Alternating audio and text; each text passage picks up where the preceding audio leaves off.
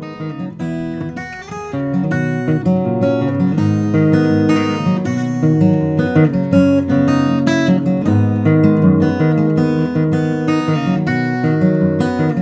everyone. My name is Cindy Anderson, and you are listening to my podcast, One Mom to Another. I'm really excited about today's episode. We're into December now and Christmas, and I've got Daniel here with me, and we are going to talk about Christmas movies. Movies play a big part in the Anderson family. We enjoy movies. We enjoy the movie theater. And we most especially enjoy Christmas movies. And so we thought that we would spend some time and share some of our favorites. Now, my son and I, Daniel, and I have a podcast called Anderson Family Favorites, in which we discuss movies. And we thought that we would just kind of bring our Anderson Family Favorite episode over here to One Mom to Another. So we're having kind of a crossover. Which I'm really excited about. And so, Daniel, I'm going to switch the hosting responsibilities and hand it over to Dee, and we will discuss our favorite Christmas movies and discuss what our top 7. Is that what we decided, Dee? Yeah, I think 1, 2, 3, top 7. 7 movies. Yep. And so excited for this podcast. I think we're doing a little bit of a stretch, one mom to another. It's just going to be movie night pretty much, I think. And maybe I'm inviting a fist fight or a wrestling match from my siblings for this.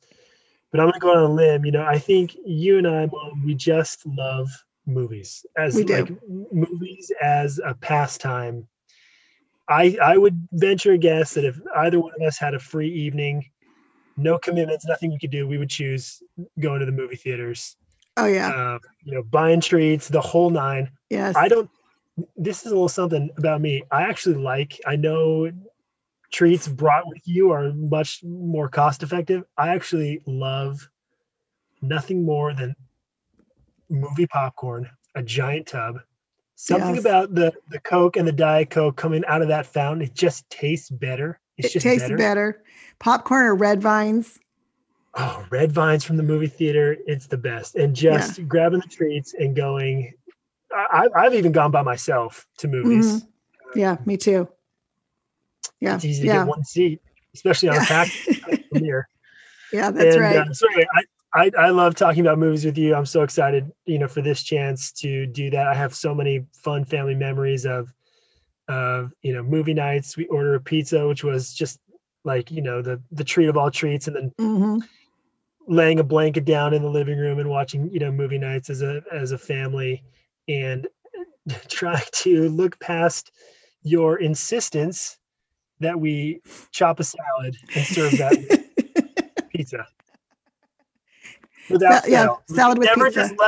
You could never just let us order a pizza and have a pizza night. We always had to have this bowl of chopped salad. And I remember Eric and I just shoveling down the salad as quick as we could, almost like in an attempt to just tell ourselves, we didn't have salad. It's just pizza. Like the salad's gone, satisfied that requirement. So Mom, you wouldn't be on our case about eating some vegetables and then just having pizza and pretending to ourselves that it was truly a pizza night. So anyway, yeah. So I again, just love talking movies with you. It's something we do even when a lot of times when the recorder is not running, right? The video is not running. So it'll just be like a typical conversation talking about our favorite Christmas movies, which, Christmas is probably the genre with the deepest list, the deepest roster of.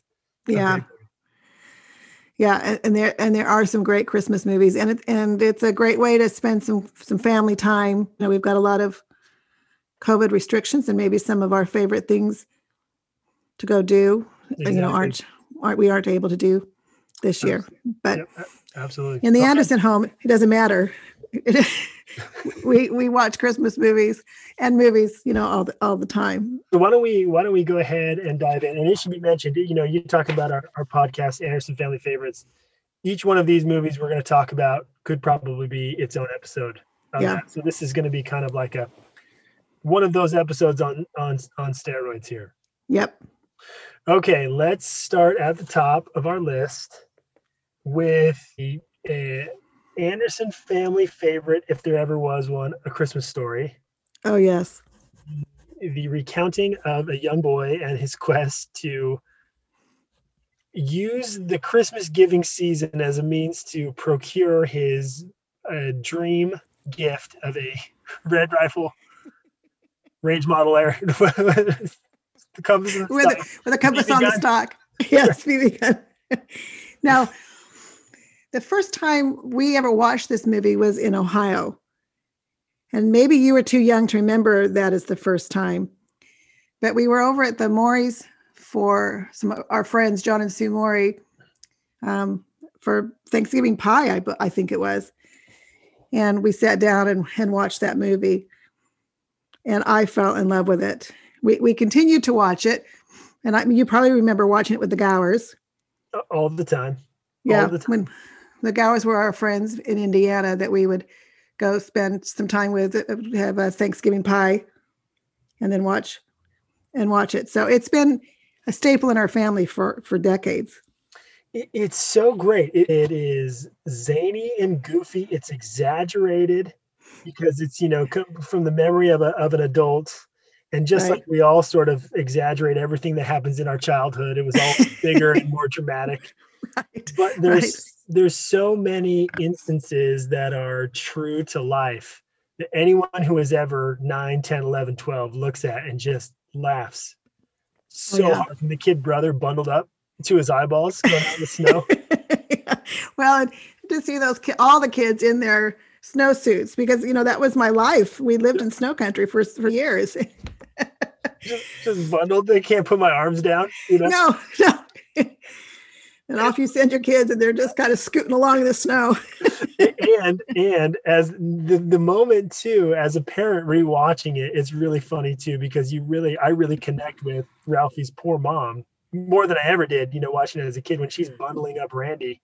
Right. And it's a no exaggeration, 15-minute process to get this kid bundled, and then finds out he has to use the bathroom, so it's unwinding the scarf gets unwound and right. Everything gets taken off. Oh, so good. I remember that.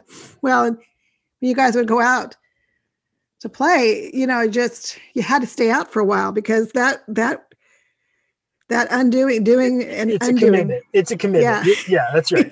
Yeah. Everyone involved needs to get the return on investment for the half hour spent gearing everybody up. Right.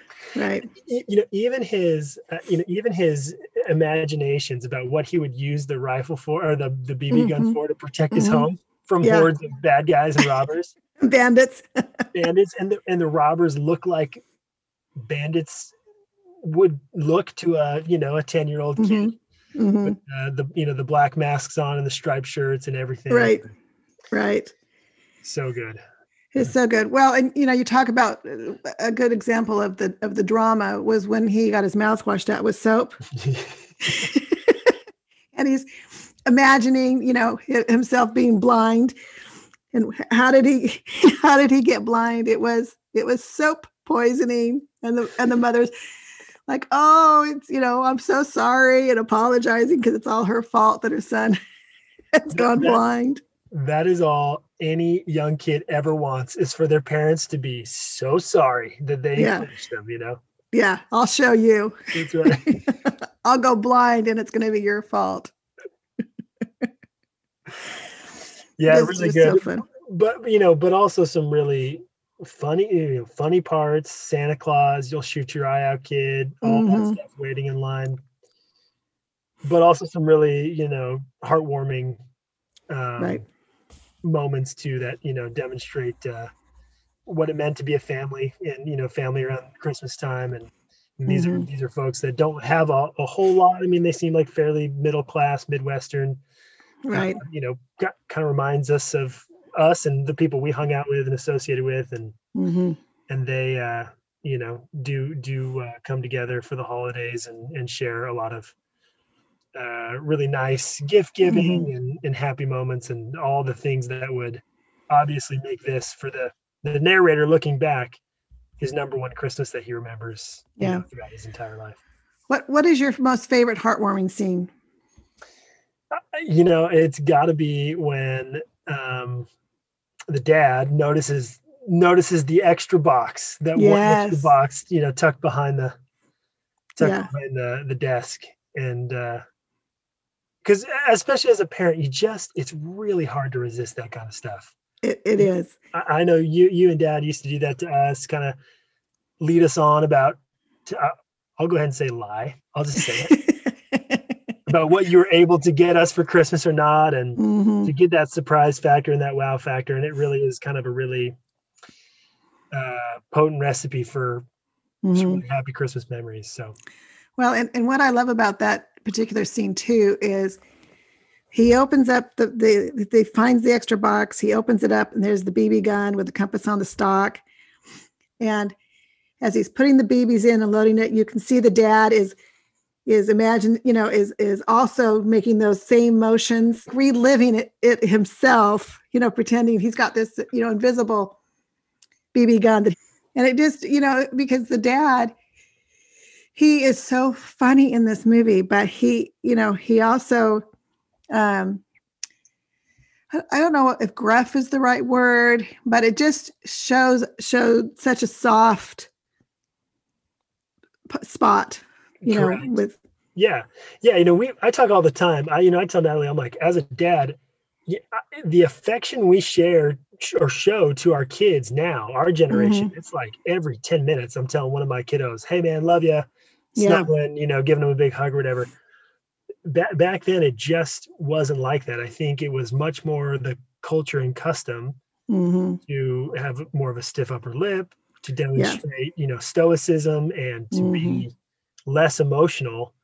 And to see those hints into the dad really, having just Yeah. thrilled about this and sharing in this moment, I think is really tender. Very true to life. I wonder if Yeah. we didn't do as much research on all of these as we would typically do on an Anderson Family Favorites, but whoever wrote that screenplay was obviously writing from a Yeah. place of personal experience when they wrote that character, no doubt about Yeah. it. Yeah. Great movie. Highly recommend. Okay, next we have A Christmas Carol. There are lots of terrific versions. The Muppet Christmas Carol is excellent. There's a Patrick Mm-hmm. Stewart Christmas Carol. There's a musical Scrooge that my wife Natalie, her and her family watch without Mm-hmm. fail every holiday season. I'd like to actually talk about the George C. Scott version, Yeah.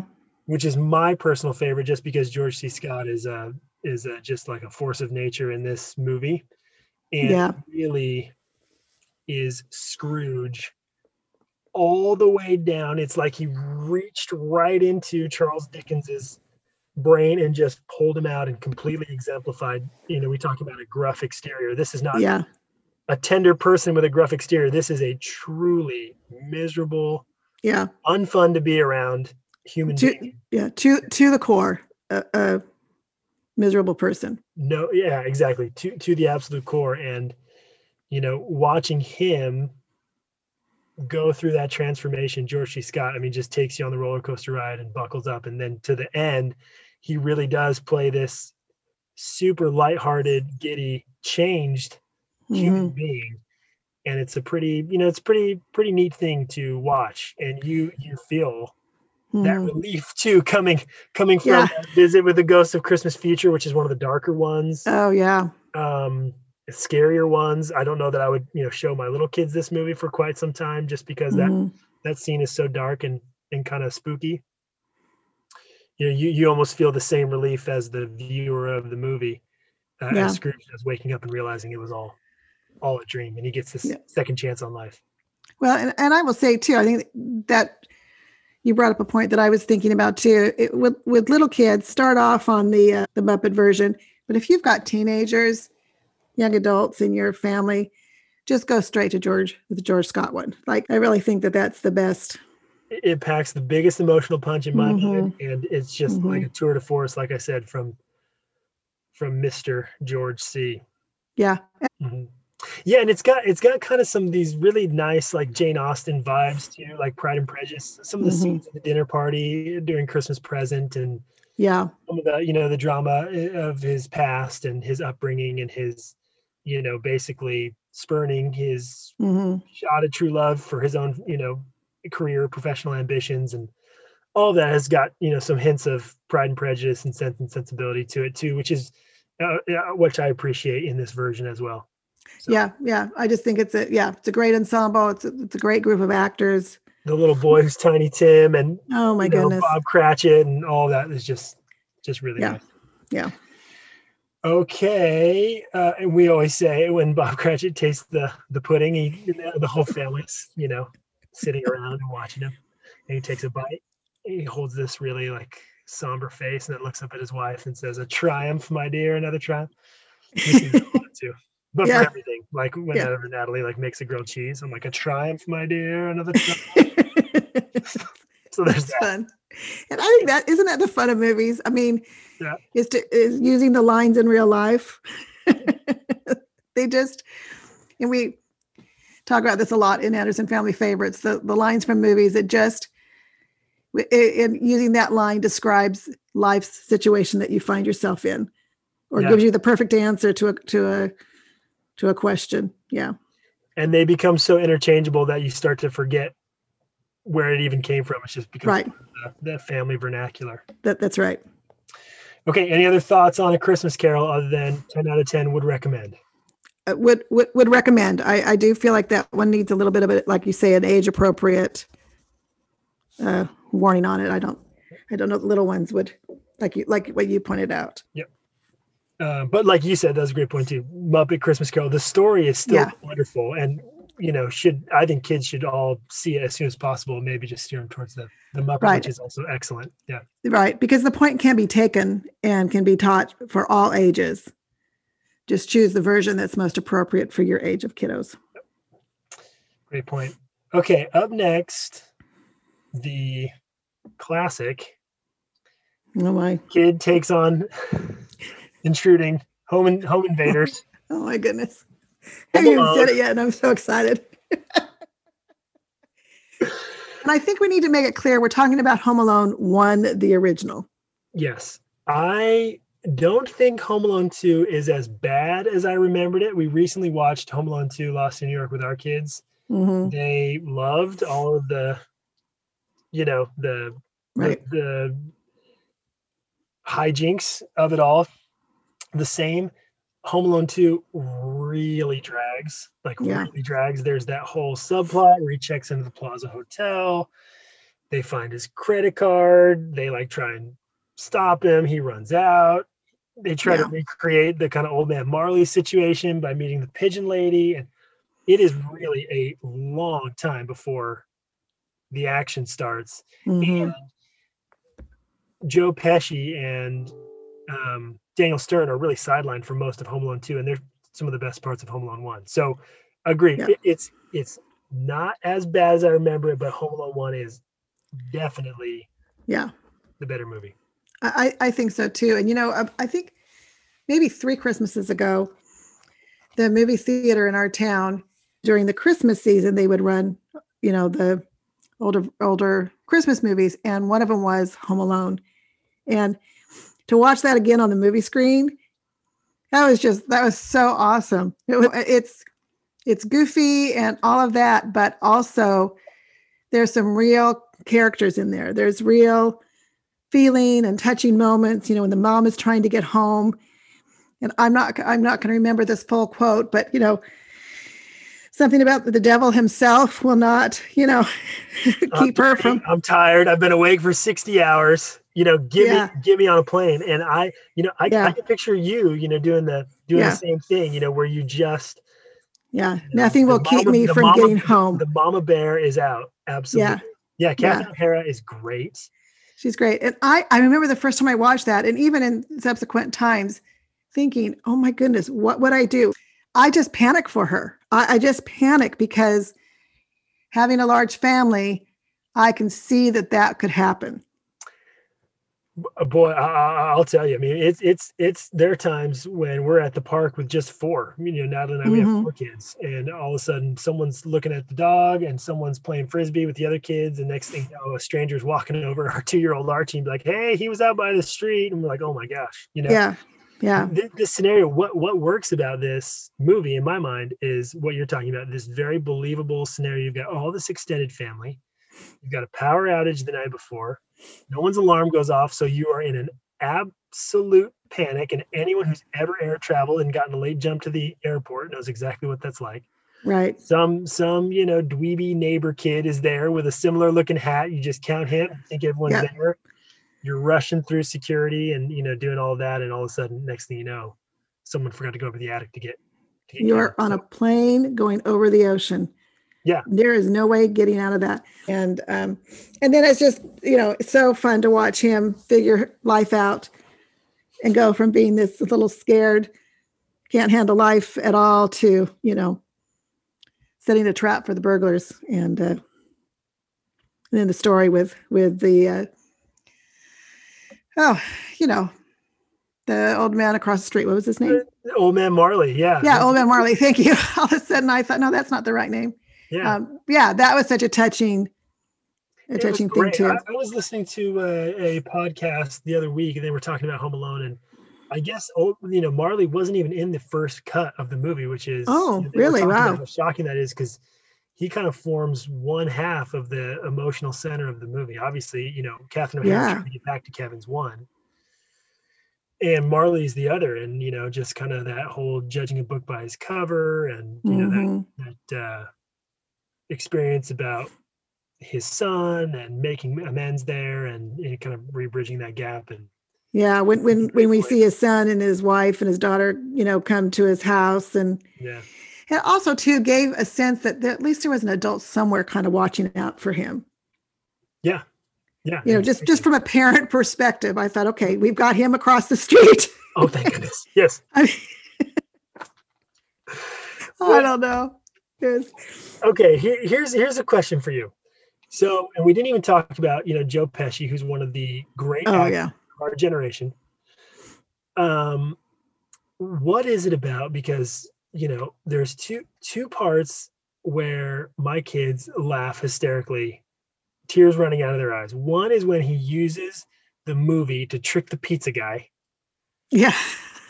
For whatever reason, they just could not get enough of that scene. Yeah. And again, the same thing in Home Alone 2 when he uses it to trick the hotel staff. They just love that so much. And then the other thing is, during the whole attempted robbery, they're getting hit with paint cans and tripping on micro cars, and irons are coming down and falling on them and everything. And my kids are belly laughing the entire time. So how is it that this movie basically was able to take slapstick comedy, which really, I mean, Three Stooges doesn't do much for me, right? But they did it in a way that works incredibly well and is really fun and funny to watch over and over again. Why is that? How do they do that? Well, I think they did a couple things. Physical comedy, it's not always easy to pull off, and it doesn't always play. I think, and I agree with you. Slapstick humor doesn't do much for me, but I think they did two things come to my mind real quickly. The first one is, it is so over the top. It is so over the top. I mean, everything that could have happened really should have killed them. The paint cans hitting them in the head. As someone who played, pickup football and a year ago, and accidentally collided with somebody, I thought, well, I'm going to the ER now. This is it. Yeah, that's right. And I think when it's so over the top, then it's not real. That some people aren't really getting hurt. Where if you see, like, even sometimes, another movie in which their things are happening to people, you're just like, oh, ouch, and it makes you uncomfortable. This is so over the top that you just go straight to laughter, because it's just pure fantasy. The other thing is you're rooting for the kid. They gave you the perfect person to root for. And so I think that makes it enjoyable that this kid is able to get one over on these adult burglars. And I think that's every kid's fantasy, that they can beat up the bad guys, and then and their anxieties. I'm going to set, machine traps around my house. Right. Yeah. Roll out that map and, eat your macaroni and cheese, and then, it's on. I'll tell you, that map is iconic.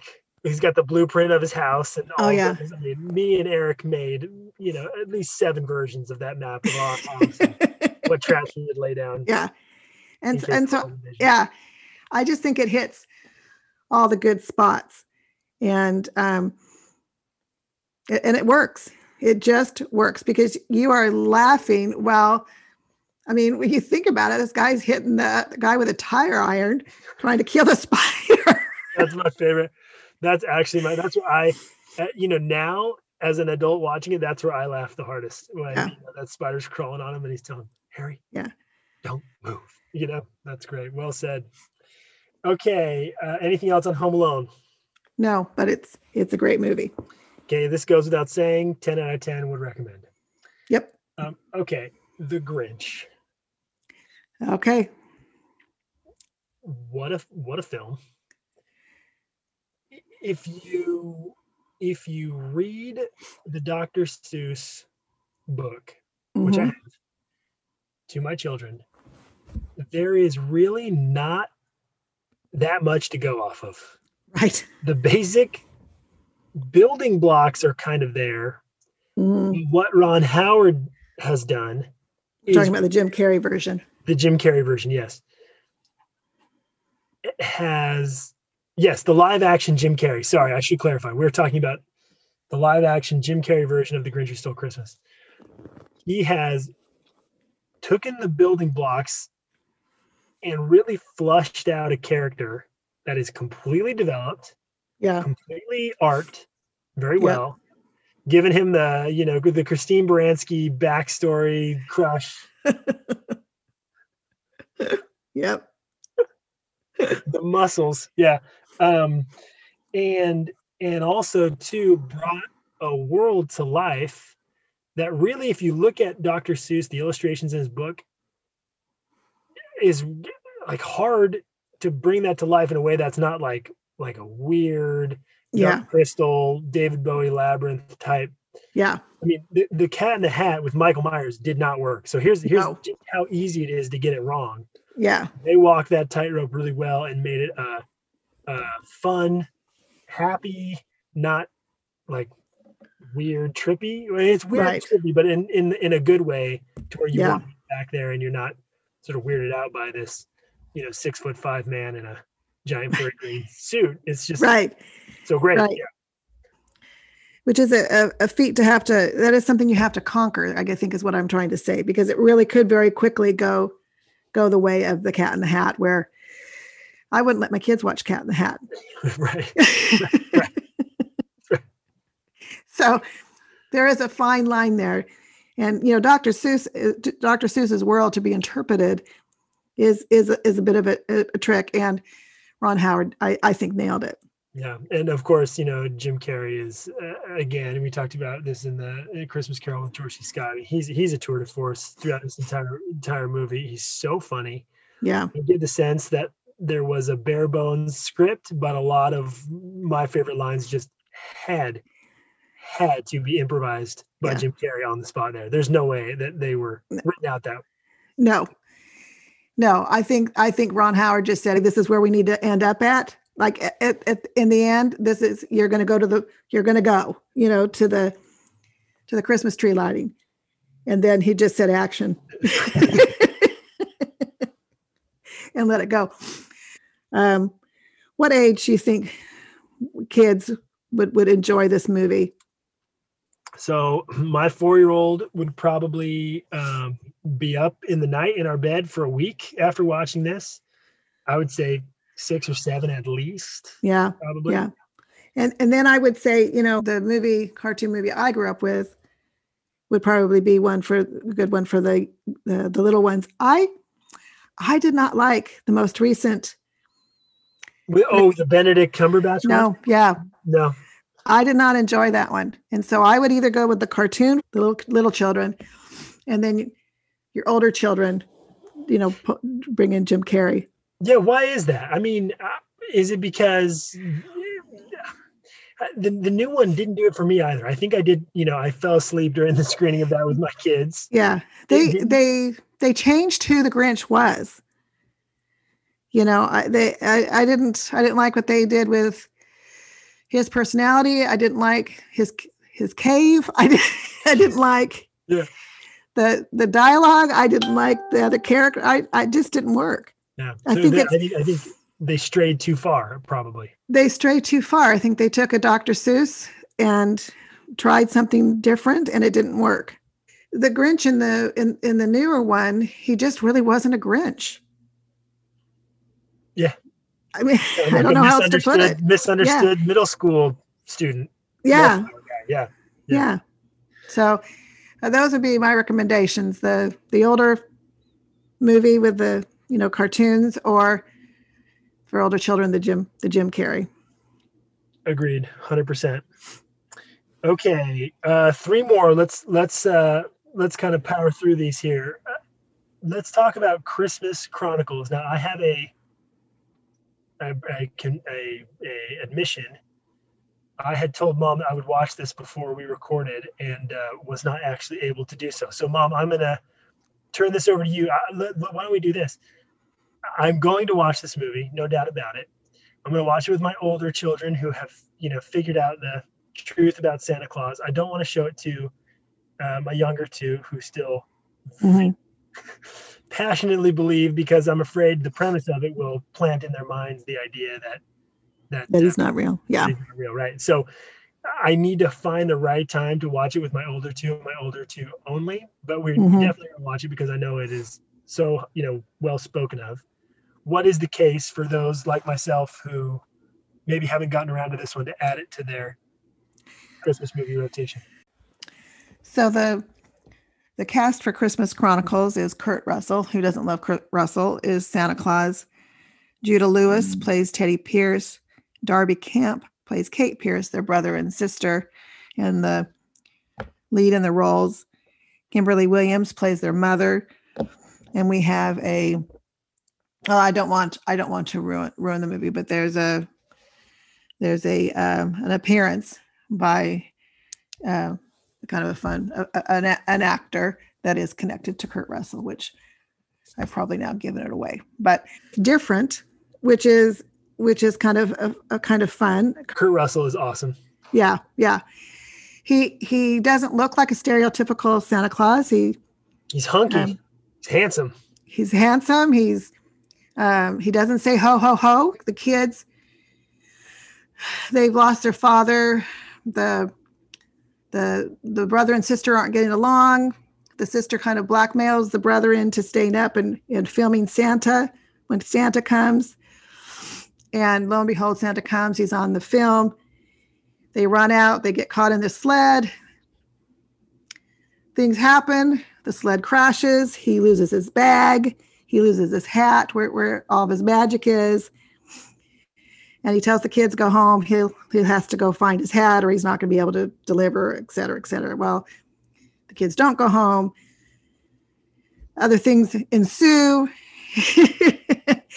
But I don't want to ruin the end. And there is a thread that is pulled throughout this movie. And at the end, it's very, very touching. And anyway, it's just a different kind of a Christmas tale. It's a different story. And, you come out, it would be great for the child that's about 9 or 10 that's just thinking, is there really a Santa Claus?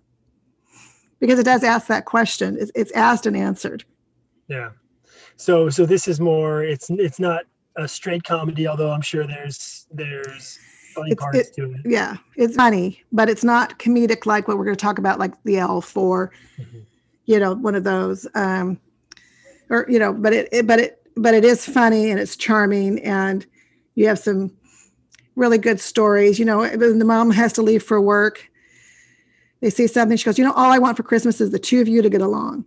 Do you know what I mean? Like, oh yeah. So that sets up what's going on in that house, on Christmas Eve. And they're both very upset because this is their first Christmas without their dad.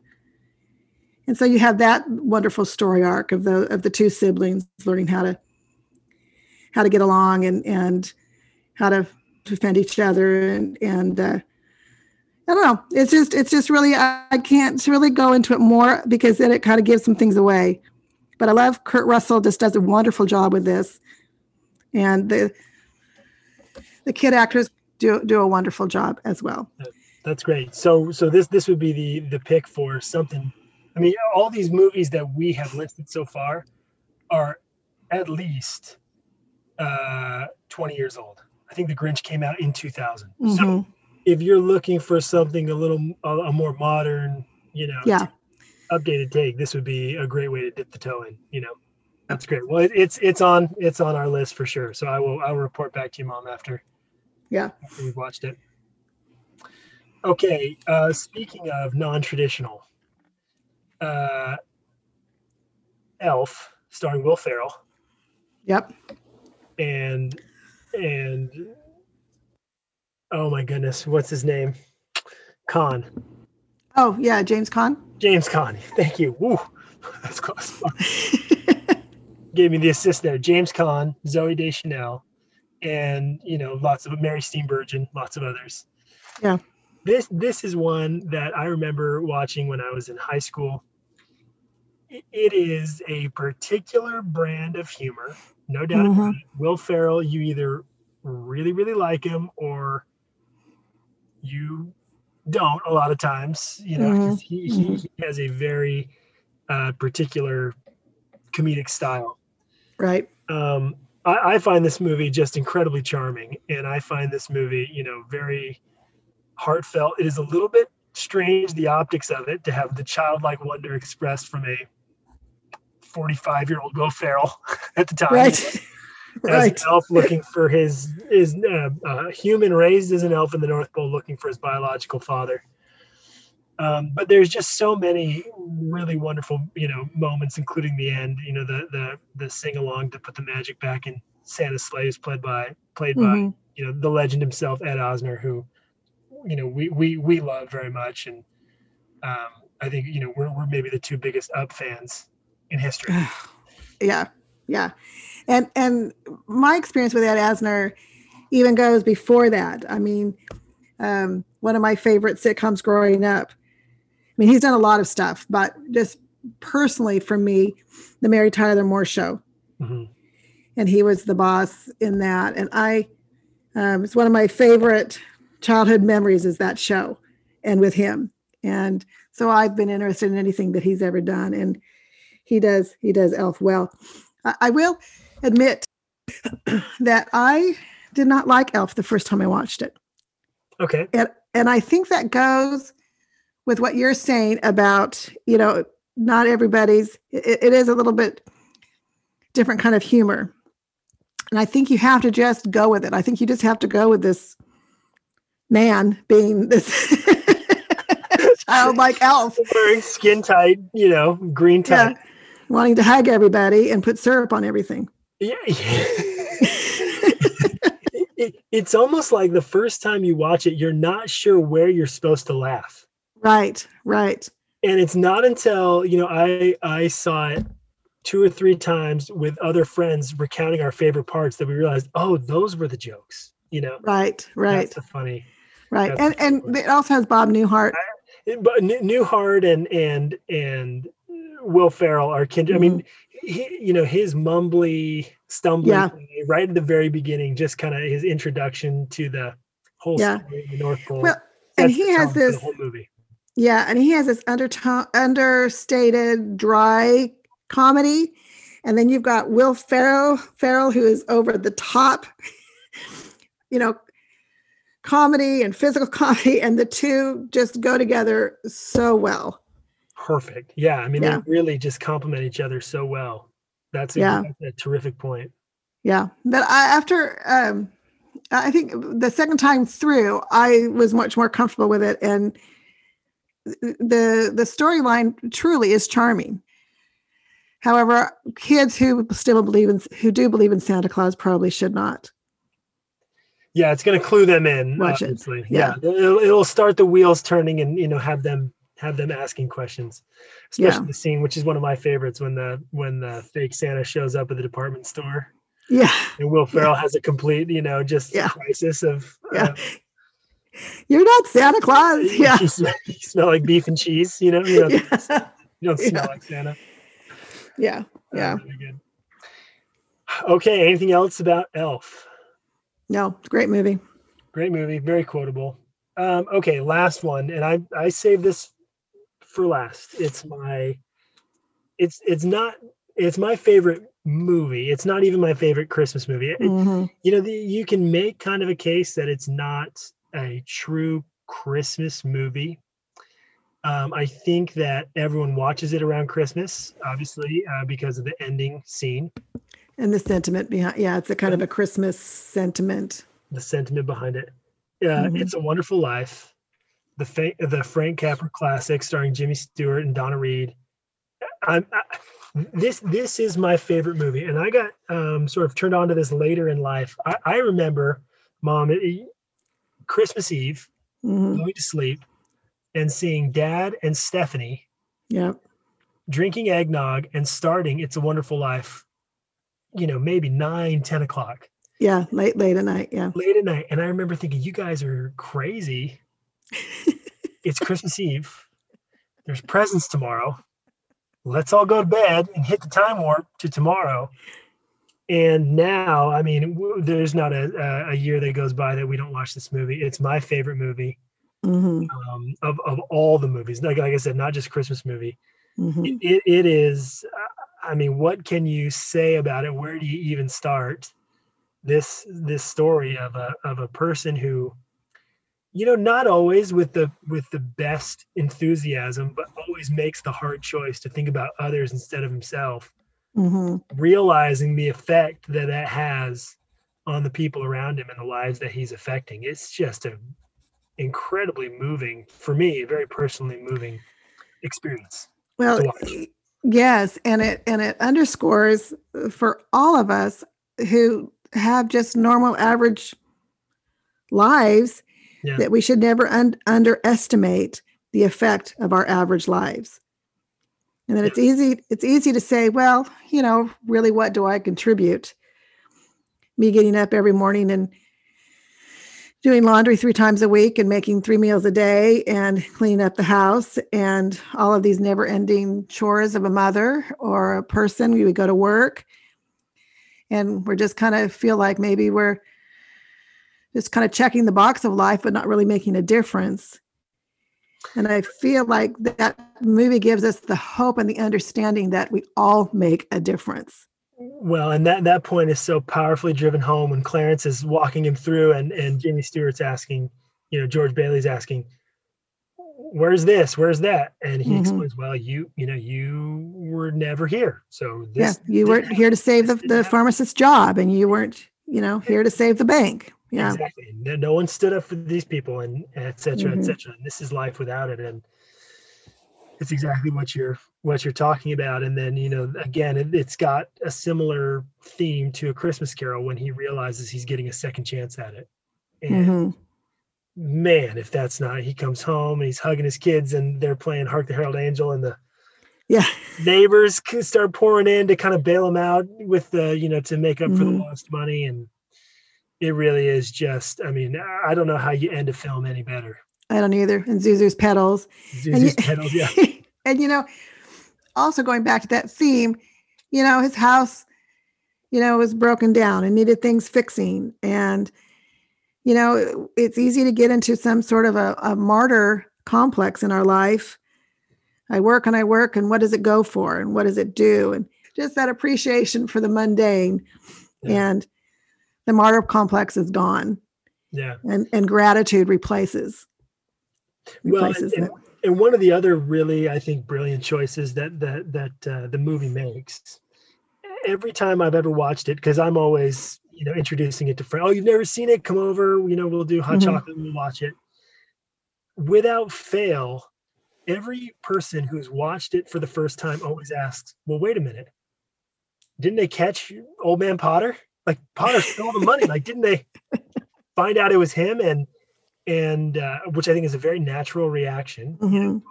Potter blatantly steals a fortune from them. $8,000 back then is a Right, it's ton of money. huge.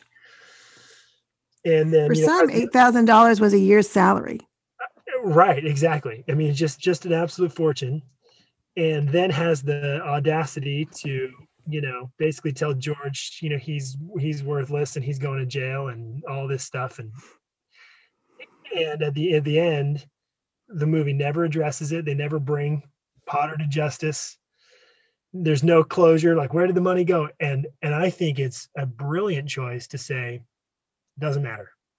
You know what I mean? Yeah, you're right. I never thought about it. I never really thought about it in that way. Doesn't matter. Potter can get away with this for the rest of his life. You know, his choices in life, he's going to have to live with the same way. As a flip side of George Bailey's choices that he gets to live with in life because of he's generated through his selfless actions, and you know, the town, you know, pooled together and came up with the money, and you know, it's not important anymore. And I think that's a really, you know, powerful statement, and a very, very smart artistic choice too. Yeah, boy, I agree with you. I just always got so wrapped up in the ending, and you know, Clarence getting his wings and all of that. And I never really thought about it, but what a great point. And what a wonderful statement that we are all responsible for our own lives. And yeah, you know, what age would you recommend for this one? I mean, there's nothing too inappropriate, I don't think, about it, but it is such a sophisticated movie, I think, that I want, none of my kids have seen it, only because I think they're going to get bored of it, and I want them to really experience the magic. I mean, there's this, you and I, Mom, we talk about movie magic moments like E.T. and basically anything Steven Spielberg's done or whatever. I mean, this movie is just full of movie magic moments. I want them to be old enough to really appreciate what they're seeing. So when, obviously, as a kid watching Stephanie, my older sister, and my dad watch it, I didn't have that appreciation for it. So what would you recommend? Well, let me say one thing before I put an age on it. And the first one is, I do this with books, and I would say this with movies, with these kinds of messages too, that you really want your kids to get and really want them to love, is if they're reading a book or they're watching a movie, they don't get it, turn it off and just say, you know what, we're going to try it again later. And I think that has helped. And then I've reintroduced books to my children later that were important to me, that they get and that they love. And so that worked. So if you try this out and the kids are like, oh, this is awful, just turn it off and wait a few years and try it again. Because I say that because I think, like you, let's kind of go a little dark when he's upset with life. And there's a lot of storylines that the kids won't get, but I think it's a great one for teenagers, really. Yeah. I think 13, 14, if they can get the point of the movie and internalize that into their life, that's wonderful. And they're kind of the age where they're kind of dissatisfied with their lives a little bit.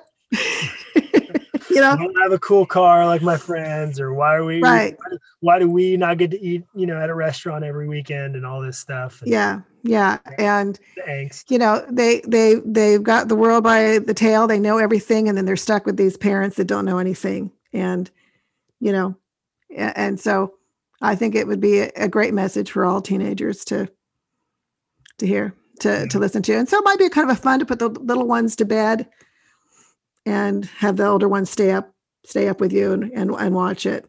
Yeah. Yeah. And it's one of those movies you don't even have to explain. Just let your kids will get it. If they're into it. I hope so. I can't wait. It's one of those things I just can't wait to share with them. I mean, it's a movie where the 10 best scenes of this movie are better than the first best scene of like 90% of all other movies. Yeah. Yeah. It's so good. I mean, scene after scene after scene, and Jimmy Stewart is just great. And, so endearing. And again, such a relatable story. He falls in love with his wife, and they get married, and full of hope and optimism, and then the discouragements of life, the realities of life. Yes, similar to, again, talking about Up. They've got that jar, their savings to go on their adventure, and they've got to smash it open. Yeah, life happens, as it always does to everybody, and that's kind of a similar beat. That's Wonderful Life. They're on their way to their honeymoon, when they've got to use their savings to keep the building and loan afloat, and keep the run on the bank from happening and right. all that stuff. I mean, it's just instance after instance after instance of that. And yeah. And I think we can all relate to it. Maybe none so much more better than this year that we've just had. Oh man. Yeah. But it is a real life theme when we start whatever we're going to start, a marriage, a job, a new era, with such optimism. And then life just has a way of whittling that down and whittling away our gratitude and our perspective so that we start seeing things just out of a thin light. And, we need these things to remind ourselves that there's a bigger picture here and bigger things at play than just, that our little corner of the world is contributing to the whole picture. Yeah. Yeah. Very well said. It's very, very true. And again, just cannot recommend. This one's an 11 out of 10 from my book. I don't know what you would score it, but this is, again, my favorite movie and one of the things I look forward to every year. It's a must watch and a great one to watch around Christmas when the spirit of Christmas and the true meaning of Christmas can often be lost, and the stresses of trying to put on a Christmas are high under, some very stressful and hard circumstances sometimes. No doubt about it. And I would say too, I would actually recommend, there is a colored remastered version of it. I would recommend watching that. I've not seen that one. I was a black and white purist for a long time, finally broke down and tried the colored a couple years ago. And it is actually, it's a better viewing experience. Yeah. So I would recommend that. It looks beautiful. And it's really fun to see. Yeah. No, that's great. That's wonderful. Yeah. Okay. Any other thoughts on Christmas movies, Mom? I think we're through the list. No, other than Christmas movies are fun. They're the best. they are just the best, and such a wonderful part of our, at least, our Christmas season. Always. I mean, we lived away from family, and after the kids wake you up at 6:00 in the morning and their presents are all unwrapped by 6:30, breakfast is done by 6:45. And we would have the rest of the day without any kind of activity or anything to go do. We started a family tradition of going to see a movie on Christmas Day. And so movies have always played a big part. We always watched, movies, Christmas Eve, and throughout the Christmas vacation, we'd watch all of our favorites. And so, I don't know, they just have great memories for me and make me smile when I think about it's Christmas movie season. Yeah. I mean, I even just, I'm, getting kind of nostalgic, just remembering going in force, walking across the movie theater parking lot, you know what I mean? Yeah. Just having that image, going to go see whatever, whatever the big blockbuster was that was released in the holidays. The first movie we ever went to go see was Toy Story. Oh man, what a what a way to launch that tradition. I'd forgotten that was our very first movie. Wow. Very first movie. We knocked that one out of the park. No wonder why we did it every year. Yeah. The only time we weren't able to go is when Christmas landed on a Sunday. But other than that, we went every year. So anyway, do you have any last words or thoughts? No, thanks for letting me come on and indulge me to do some talk anytime. You got my number. Yeah, I know where you live. Oh, we're talking movies? I'll be right there. That's right. No, it's so fun. And like I said, Daniel and I have a Anderson Family Favorites podcast that we love doing. We talk about, so far we've just done movies, but I think we're going to expand into TV shows and different things like that. I was going to say, there's no predictable theme to it other than it was on at our house all the time growing up. So yeah, without a doubt, something that is interesting to you will be featured at some point. So yeah, that's right. Well, Daniel, this has been so fun to discuss these movies. I am looking forward to the next episode as well. I've got one last episode this season, and it's going to be Anderson Christmas. Anderson Family Christmas. I've got all my kids on, and we're going to talk about their Christmases growing up and traditions and other things. And so I look forward to that and hope you'll join me on that. And thanks again, Daniel, for joining me. Yeah, absolutely. Moms, holiday season can be stressful. We can feel overwhelmed, but please always remember you're doing better than you think.